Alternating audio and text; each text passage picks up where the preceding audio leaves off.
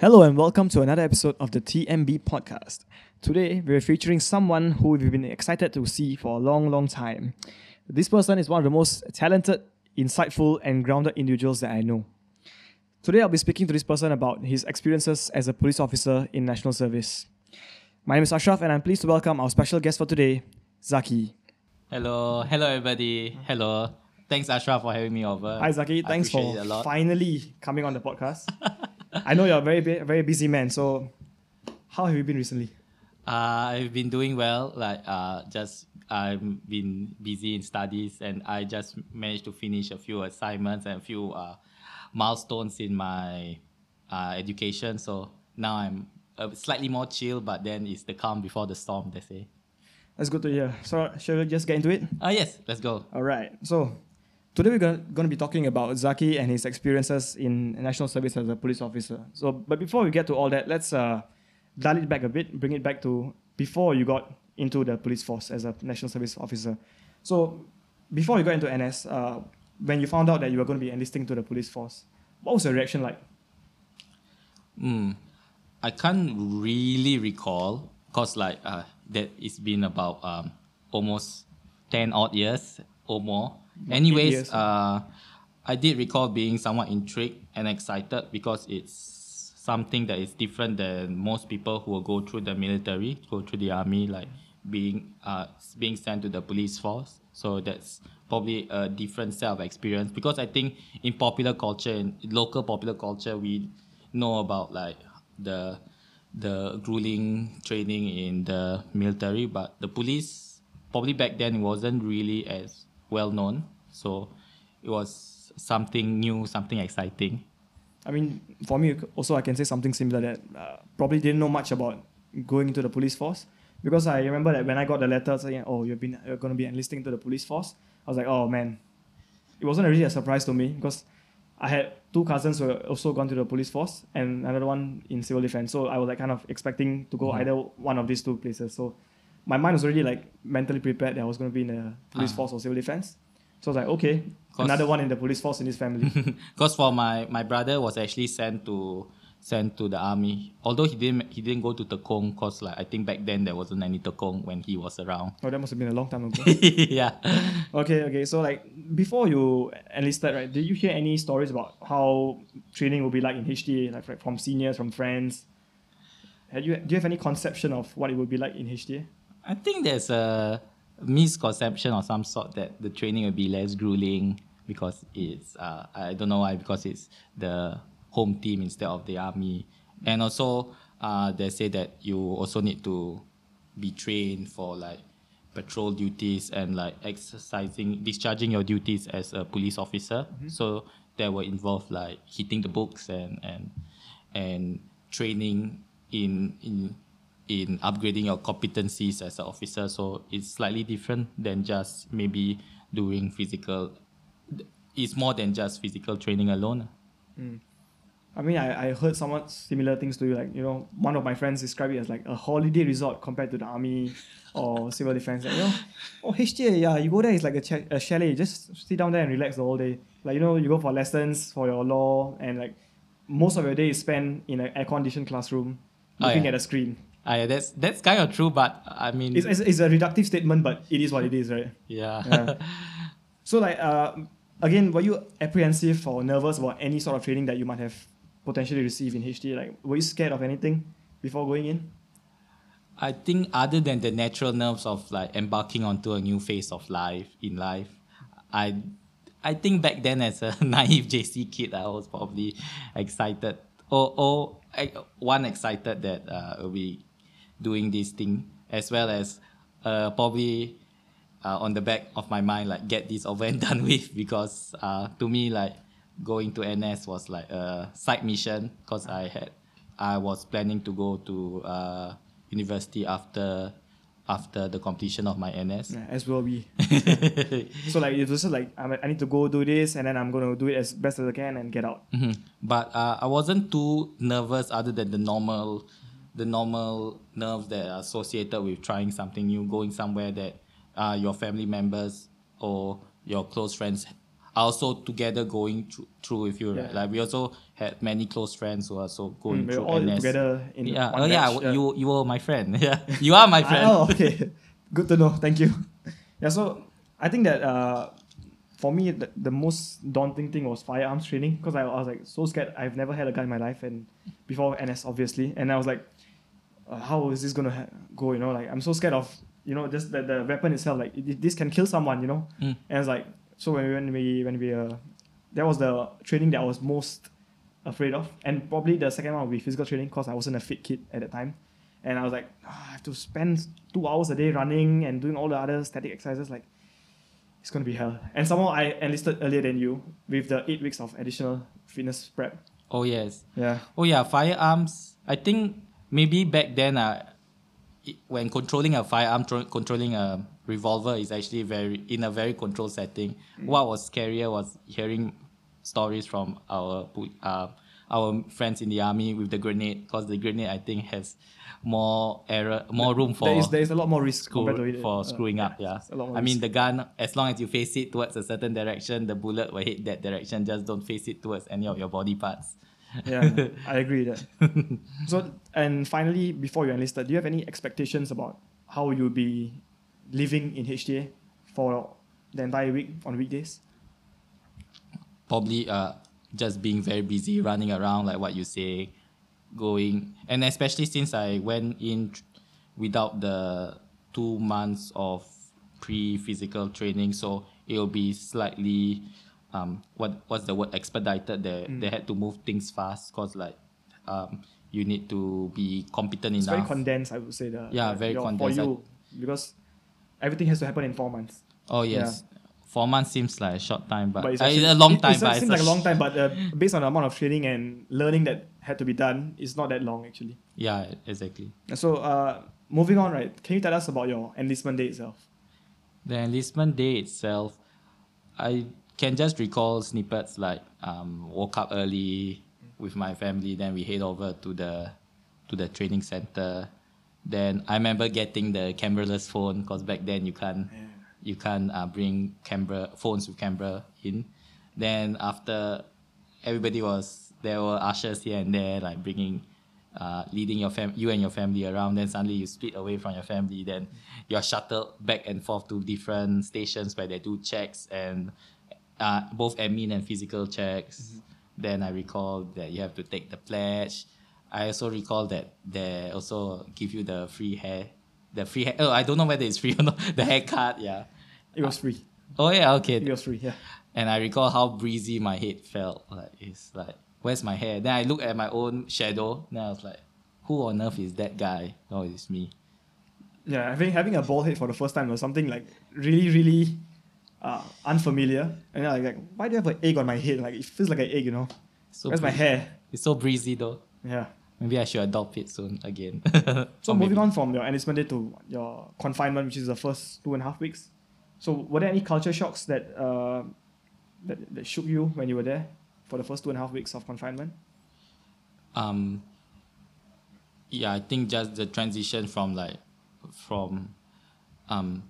post A-level life where I just basically chilling at home almost every other day and playing the computer games to a very regimental training like being shouted around, being ushered here and there, and also doing a lot of physical training, something that I wasn't used to back then especially. Yeah, so that is something new, and especially like sharing a very common bunk room with so many people who you are not familiar with, so that's something new. Okay, so out of all the aspects of regimentation that they implemented in HTA, right, which was the aspect that you found it easiest to get used to or acclimatize to? The easiest is having a very tight schedule. Like at time point A, you have to be at a certain place at a certain time. At time point B, you have to go there. So you don't need to think too much in where you have to be. So you just have to follow the timetable and then be there when you need to be. So you fell in love with the order of things happening there.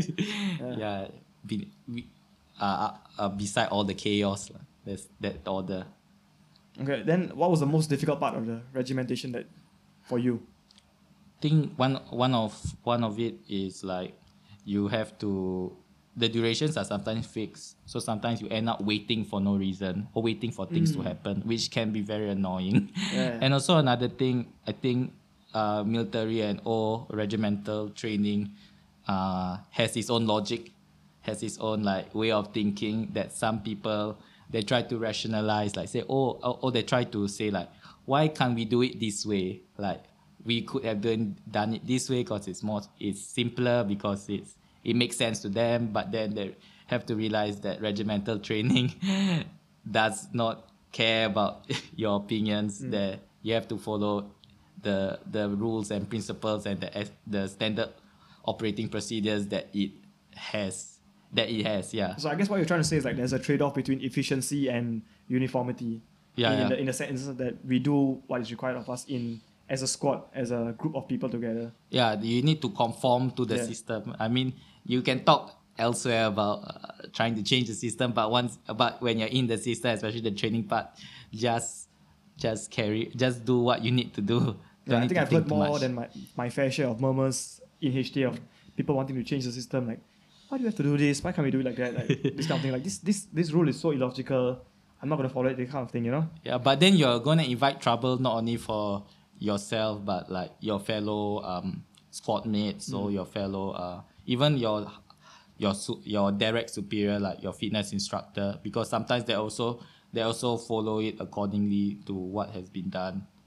Yeah, so that's a little tricky. I think some people find it very hard to wrap their head around that there's this logic beyond them that they have to conform to. Especially if they were living like a carefree lifestyle, like how you described you were living post A-level, pre-enlistment. Yeah, I think also it's like just basically ego versus the system lah. But the ego has to yield to the system. True. So what did a typical day in HT look like for you? Typical day. Yeah. Wake up early, very early, before the sun rises, yeah. And then have breakfast, then take the pledge. And of course you have to move from location to location in a squad, so you have to march together and stuff. Then there's the normal classroom where you learn like different laws that govern police powers, different laws that govern police procedures. Then there's also different trainings like you mentioned, firearm training, physical training. Usually, I think the good thing is they have the physical training either like before breakfast or in the early morning or evening, so that the sun won't be too hot. Yes. Yeah, I think I actually appreciate there was a rule that I remember that between 11 and 4 or something, you're not allowed to have any training in the stadium because of the heat. Yeah, I appreciated that rule. I realized that. Anyway, you can't have training because you would be in the classroom anyway. Yeah, so at least there's something to do, yeah. Because for me when I enlisted 2 months earlier, our training was primarily, of course, obviously it was focused on physical training. So there'll be physical training twice a day. One is in the morning, before breakfast, and then there'll be drills the entire day, like, learning all the drills.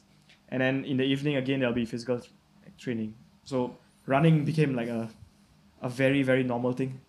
Like every morning, you can expect to run at least 6-7 rounds around the stadium. Then evening again, you run another 6-7 rounds around the stadium. Like it became a typical thing, a typical activity for every day. So, and also the one thing that I couldn't get used to initially was water parade. Yes. Water parade. Like I never understood the logic of waking up so early just to drink water and then waiting again for the next activity to happen.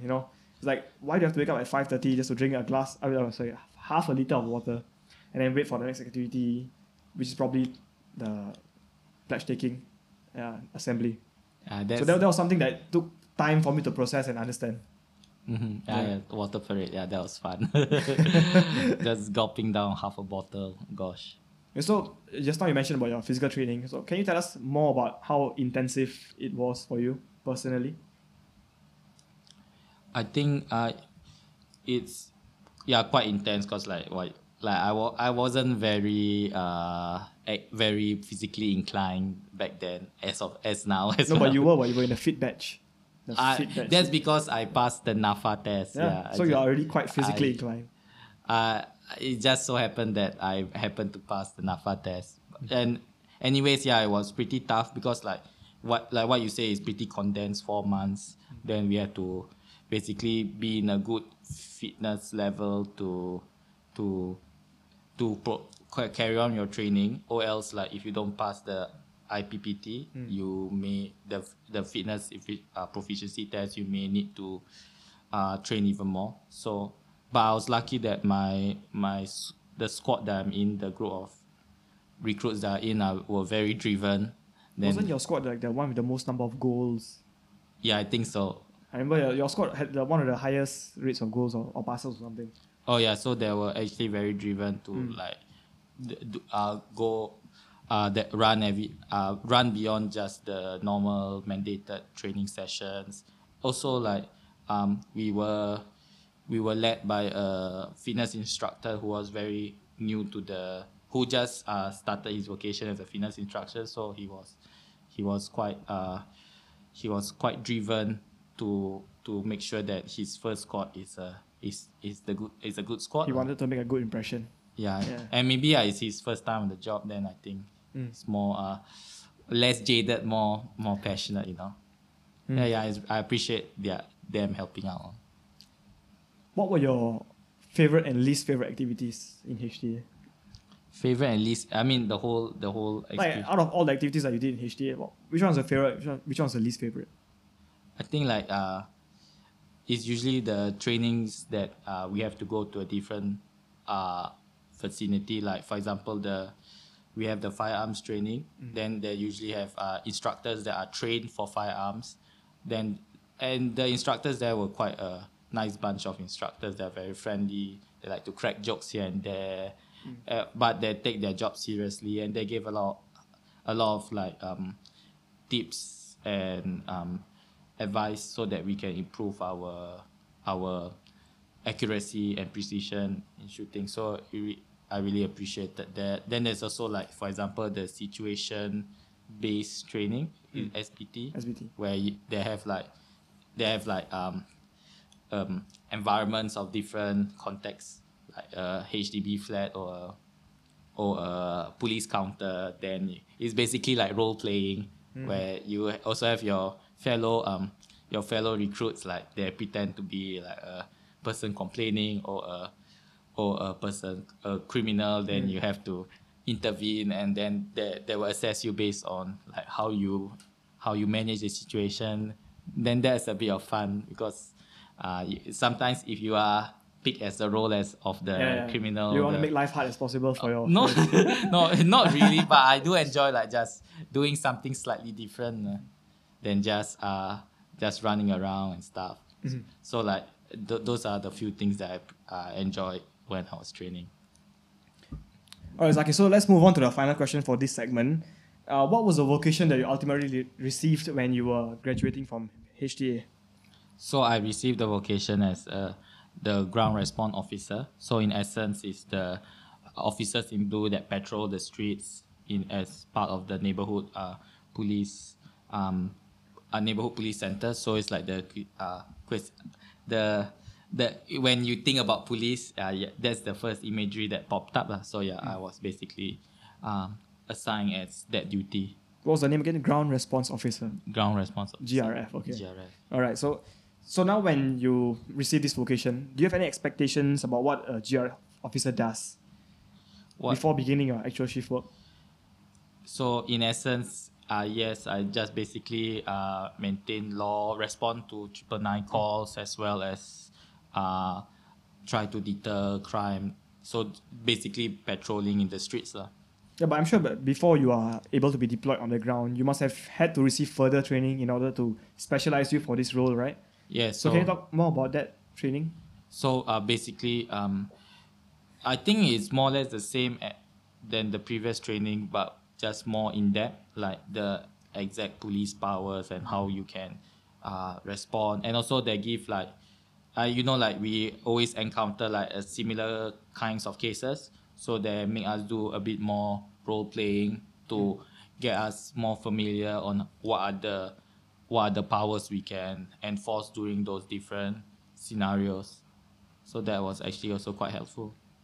So do you have any difficulties or any toughness in learning the rules of a GRF officer in that quick time frame that they expected you to learn it? Yeah, it's around 3 months, but I think was a little rushed because additionally we also had to learn how to drive. So I had to condense three, and we had to learn how to drive a manual car. So And your driving was not part of the curriculum? Was it separately? yeah, it's separate. You have to they will shuttle you to the driving center, and then The one at Ubi, is it? the one at Ubi, yeah, and then you will assign then you have to do those things and then go back to the camp and continue your training and so on. So your driving lessons were in the evening towards the night? Yeah, usually towards the night, yeah. So it's quite a tough day for you after learning the whole day. Still got to go learn driving at night. That's a long day, but they also planned the curriculum such that you'll have driving at a certain time, then the law training at the other time. Yeah. All right. So now moving on to when you were deployed as a ground officer. So do you want to share about any common misconceptions the public has about GRF officers that you yourself personally experienced? I think there's a lot of misconceptions. Firstly, I think the public thinks that anything that goes wrong, you have to call the police. Like sometimes we don't handle all cases. Like if it's like a minor dispute that there's no violence involved. Usually there's either mediation there's other ways to resolve it instead of bringing police into it. And minor things like if you get locked out of your house or that kind of thing, you don't need to call the police for that unless there is life at risk then you need. So not everything you have to call the police. So use the 999 wisely. Wait, did someone really call you because they were locked out of their house? Yeah, something like that. Oh but my God. we access that there's no danger to anyone. So how do you assist that person? So we advise them to engage a locksmith. Okay. I thought maybe you break the door down for them or something, I mean, there was a case sometimes. There was one case when a parent accidentally locked the child inside the car. Then that's where we have to step in. Then we give the firefighters the permission to break into the car to rescue the child. Yeah. So that was more of a firefighter's job, not a police job. Yeah, but we are there to keep the peace as well as to ensure that the situation is under control. So so when there's a danger of life, danger of damage to property, then police presence is important. I mean, it should be warranted. But sometimes there's also if you think that there are possibility of something escalating towards violence, I think that's also fine to call the police, because different cases. And also a misconception is that the police can do anything, like arrest anyone that someone suspect to be of wrongdoing. Because I think in the Criminal Procedure Code, which dictates police powers, there are some offences that are arrested that you need to arrest on the scene. There's other offences that are not arrestable, and we are also bound by the law, so we cannot do anything willy-nilly, or else we have to report to superior, and we are bound by the legal constraints, so we can't just do anything you want us to do. I've heard this anecdote from another one of my friends. This individual called the police because someone else insulted that person, and they wanted the police to arrest that person who insulted them.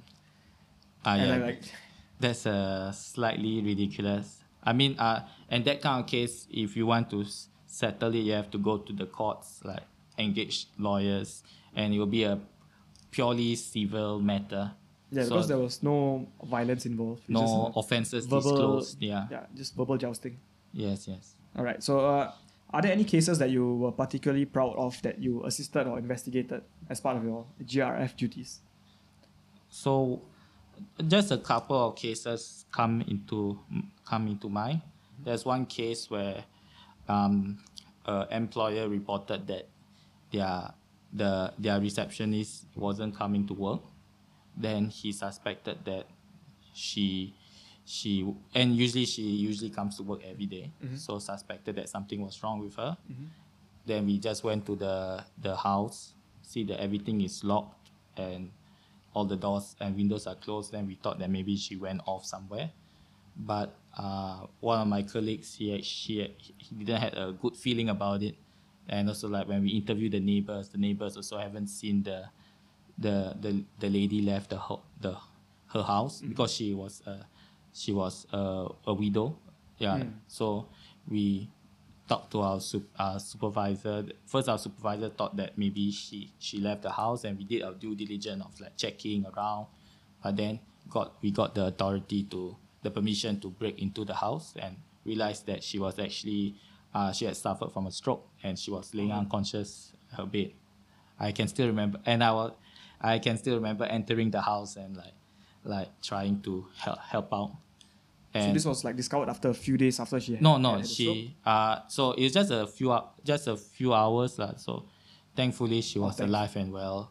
Okay. And like I was very grateful for my colleague for both of us. We had like a uneasy feeling that day, but when because it took over like a couple of hours to like we have to interview the neighbors and interview the employer and discuss with our supervisor what is the right course of action. Then we managed to argue our way to break into the house. Okay. Any other cases? There's also a couple of cases where we encounter people just leaving the vicinity having committed shock death. Then sometimes I think it's human nature that you will kind of give like signs that you may exhibit signs that you have committed a crime or like body language. Body language. Okay. Then I remember just me and my colleague just walking in the shopping area, the vicinity. Then we saw a couple of people just making like a very obvious U-turn away from us. Like we saw them seeing us and then trying to evade us, and then we stopped them, interviewed them, then realized that they have committed a shop theft offense. Then we went over to the shop and checked that these items were from the shop. So, cause like I still remember like the persons had like a bottle of milk, and it was cold like from the fridge. Then we were at the central area. Then like I said like where do you get this milk from? Then he said like all the way from Pasir Ris. Then we were at Bedok at that point, so like how do you get the cold milk? Why would you bring milk all the way from Pasir Ris? And how is it still cold? You must tell me your secrets. I need to know. Okay. But yeah, so most other cases are like that. Like the cases slowly evolve. Like you find some evidence, you pick up certain signs that maybe people are not telling you the entire story. So sometimes it's helpful to interview different people that are involved in the case, and sometimes you have to make the decision or discuss with investigating officers. But those are quite interesting and quite eye opener. I think this is where your training differs from mine, because for me, if I recall correctly, we were trained to recognize body language a lot. We were really a lot of lessons dedicated to recognizing body language and movements that would hint towards a certain offense being committed or a certain crime about to be committed. Because we do not carry in my vocation in SOC we do not respond to all incidents. We only respond as a last resort. Your vocation is like essentially the riot police, right? Yes, the riot police. So we only respond as a last resort. We are not deployed like how you are deployed for almost every case that is being called into 999. So when we are the last resort, we need to make sure that we can assess the situation even better than how the first responders assess situations. Because usually when they call us, we are already short of time. So we need to know what we can as fast as we can. Yeah. So I think that's why we differ in our. I think it's also important historical context that we were actively deployed like in the wake of the Little India riot. So maybe your training had to be heightened, and I can tell that the general police organization was a little uptight. Like there were, cause a major event that just happened in the country, and then then like there are a lot of checks to ensure. I think checks beyond the regular checks to ensure that everything is in order and that we were doing our due diligence in discharging our duty. So maybe that's why you're Yeah, because like I remember, for example, one of the first things that I still sticks to me today. Like whenever I enter a room or enter an enclosed environment, like the first thing I look for is where's the exit. behind you. Where are all the points of exit? You know, like there's like it just comes naturally nowadays. Like if I enter a shopping mall, like okay, this is the exit here, this is the exit there, there's the exit there. Okay, there's a potential way to get out here. This kind of thing, you know, like where are the blockades or where this kind of thing, like I think scenario assessment. I think basically It's like kind of ingrained into your mind. Like, there's this saying in police called assess the situation. AOS. Yes. Or is it AOJ or something? Assessment of jeopardy or something like that. Assess the situation. So like every case is different. Then like sometimes being familiar with the environment or knowing where are the different things that can be done, like maybe for in your case especially, it's pretty helpful. It's helpful, yeah.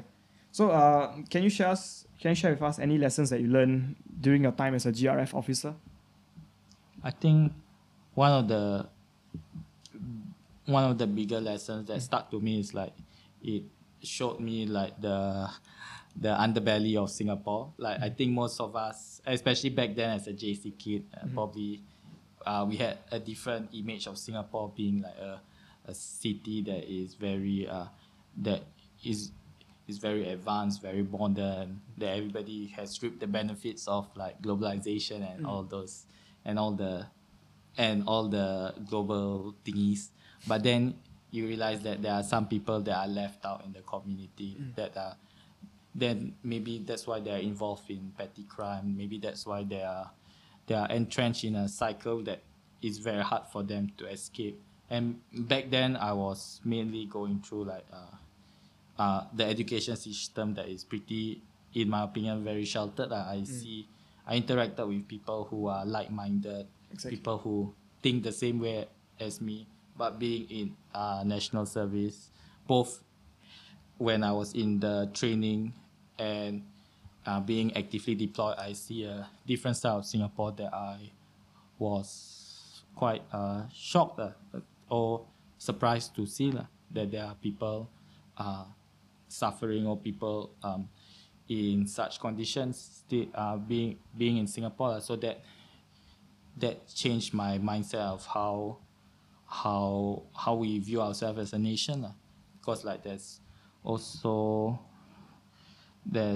I just lost my train of thought. It's okay, take your time. So like when sometimes people say, oh, Singapore is very safe, or Singapore is not safe, or usually people will say Singapore is safe, then yes. I can't help but roll my eyes a little, because like maybe because it's the environment, you mainly stay in an environment that is secure or very supportive, but there is another side of it that you may not know, that there are officers as well as other different frontline vocations that are on the guard to ensure that everybody is well and the peace is kept.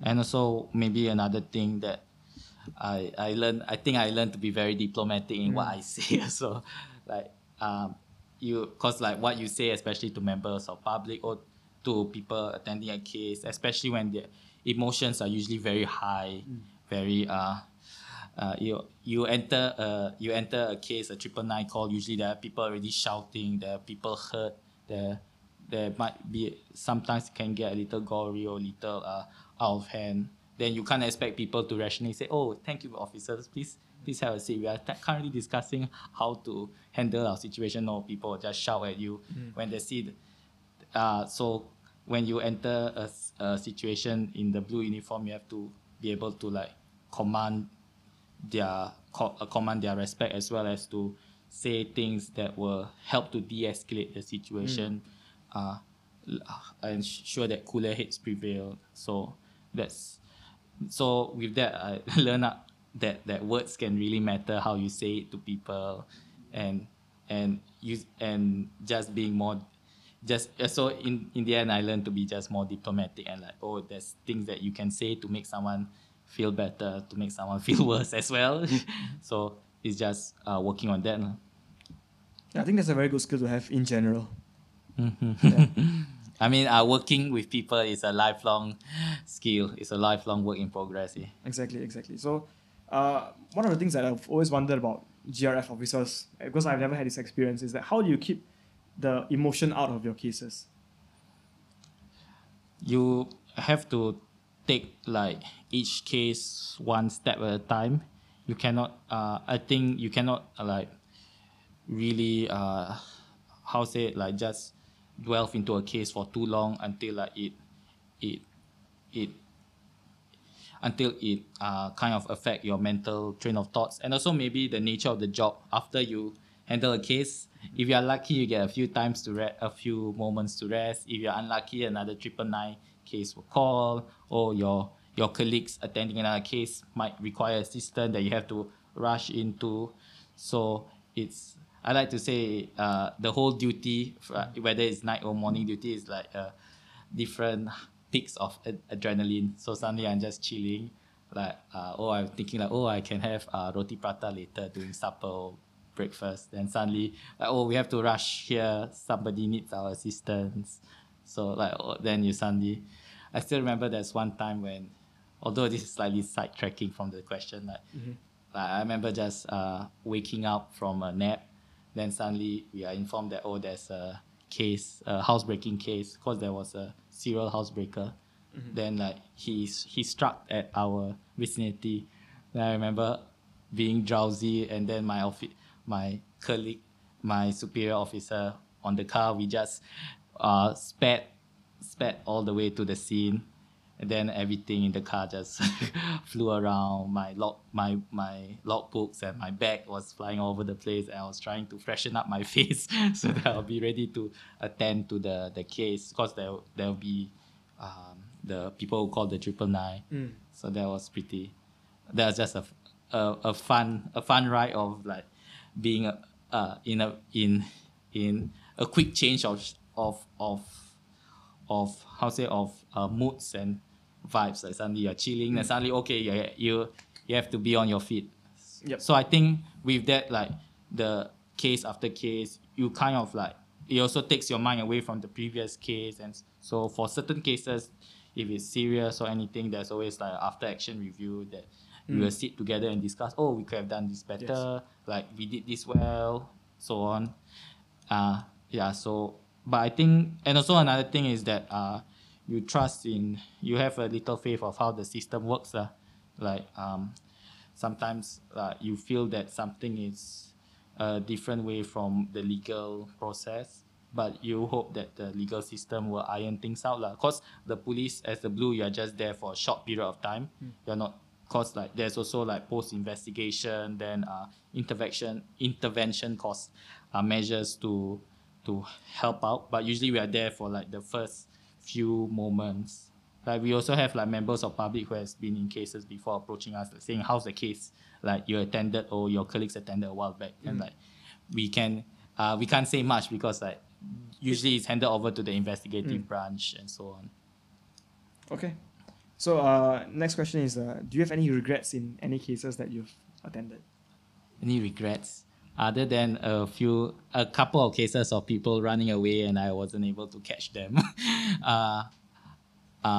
Not that much regrets. The only, I think there's just a couple of sad things, like what I say, seeing different families in different when there's cases of like family dispute, then you can see that this won't turn out well for either party. Then you see that there are kids involved, in like very young, like sometimes walking up to you, very short. I mean, I'm very short, so they're really shorter, and then you can imagine in your head like, this may not turn out well for them, and I think it takes someone with a lot of resilience to go through these kind of things. So I always think about like how I worry a bit about like, we are there for just a short period of time, and then like this kind of cycle of like disputes and like this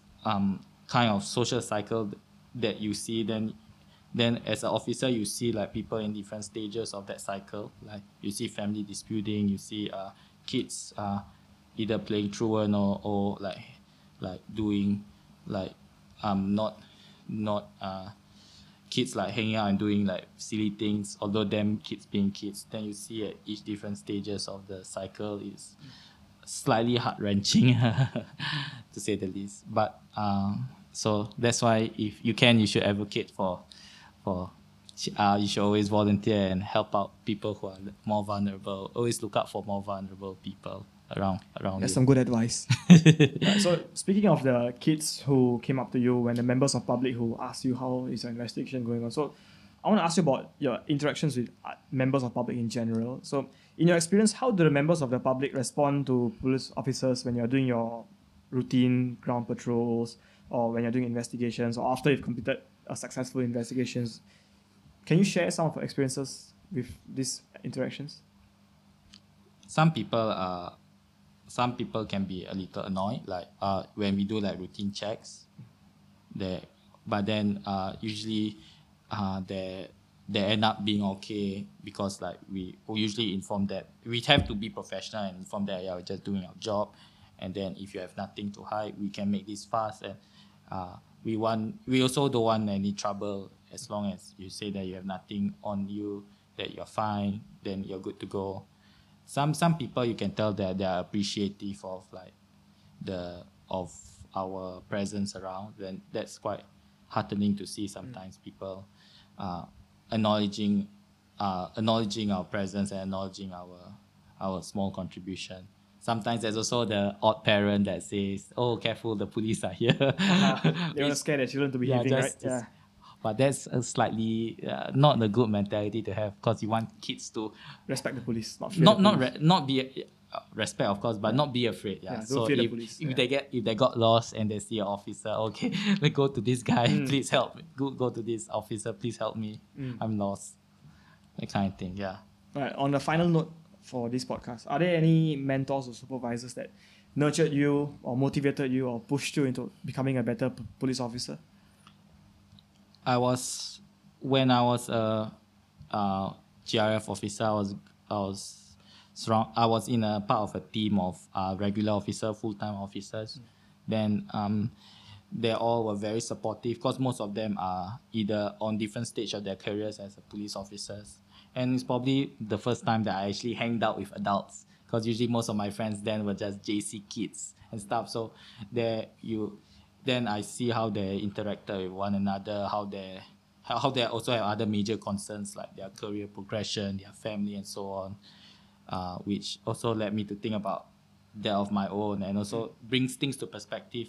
Also, like, they are very helpful in like ensuring that I get the things done well, and also advising me on like different things to do, and they're always looking out for me lah. Like, I think there was one incident when I was I happened to be alone, like I think because we were slightly separated during a operation. Then I encountered somebody suspicious. Then I approached them. Then through the radio system, I informed that I am interviewing this person. Then on that moment, all the officers in my team basically converged towards me. I get 2 cars came towards me. My partner, who was also slightly somewhere else, then immediately ran towards me. Although it turns out that the guy was just they had nothing, no offenses. He was just being a little funny at a wrong place at a wrong time. But yeah, he was fine and everything was fine. But it was nice to at least know that you have in the police team, you have these colleagues who you can trust, who you can learn from. So that is quite heartening to know. So, all right, with that, we've come to the end of this episode. Thank you everyone for listening. Thank you, Zaki, for being here. Goodbye. See you in the next episode. Bye. Take care.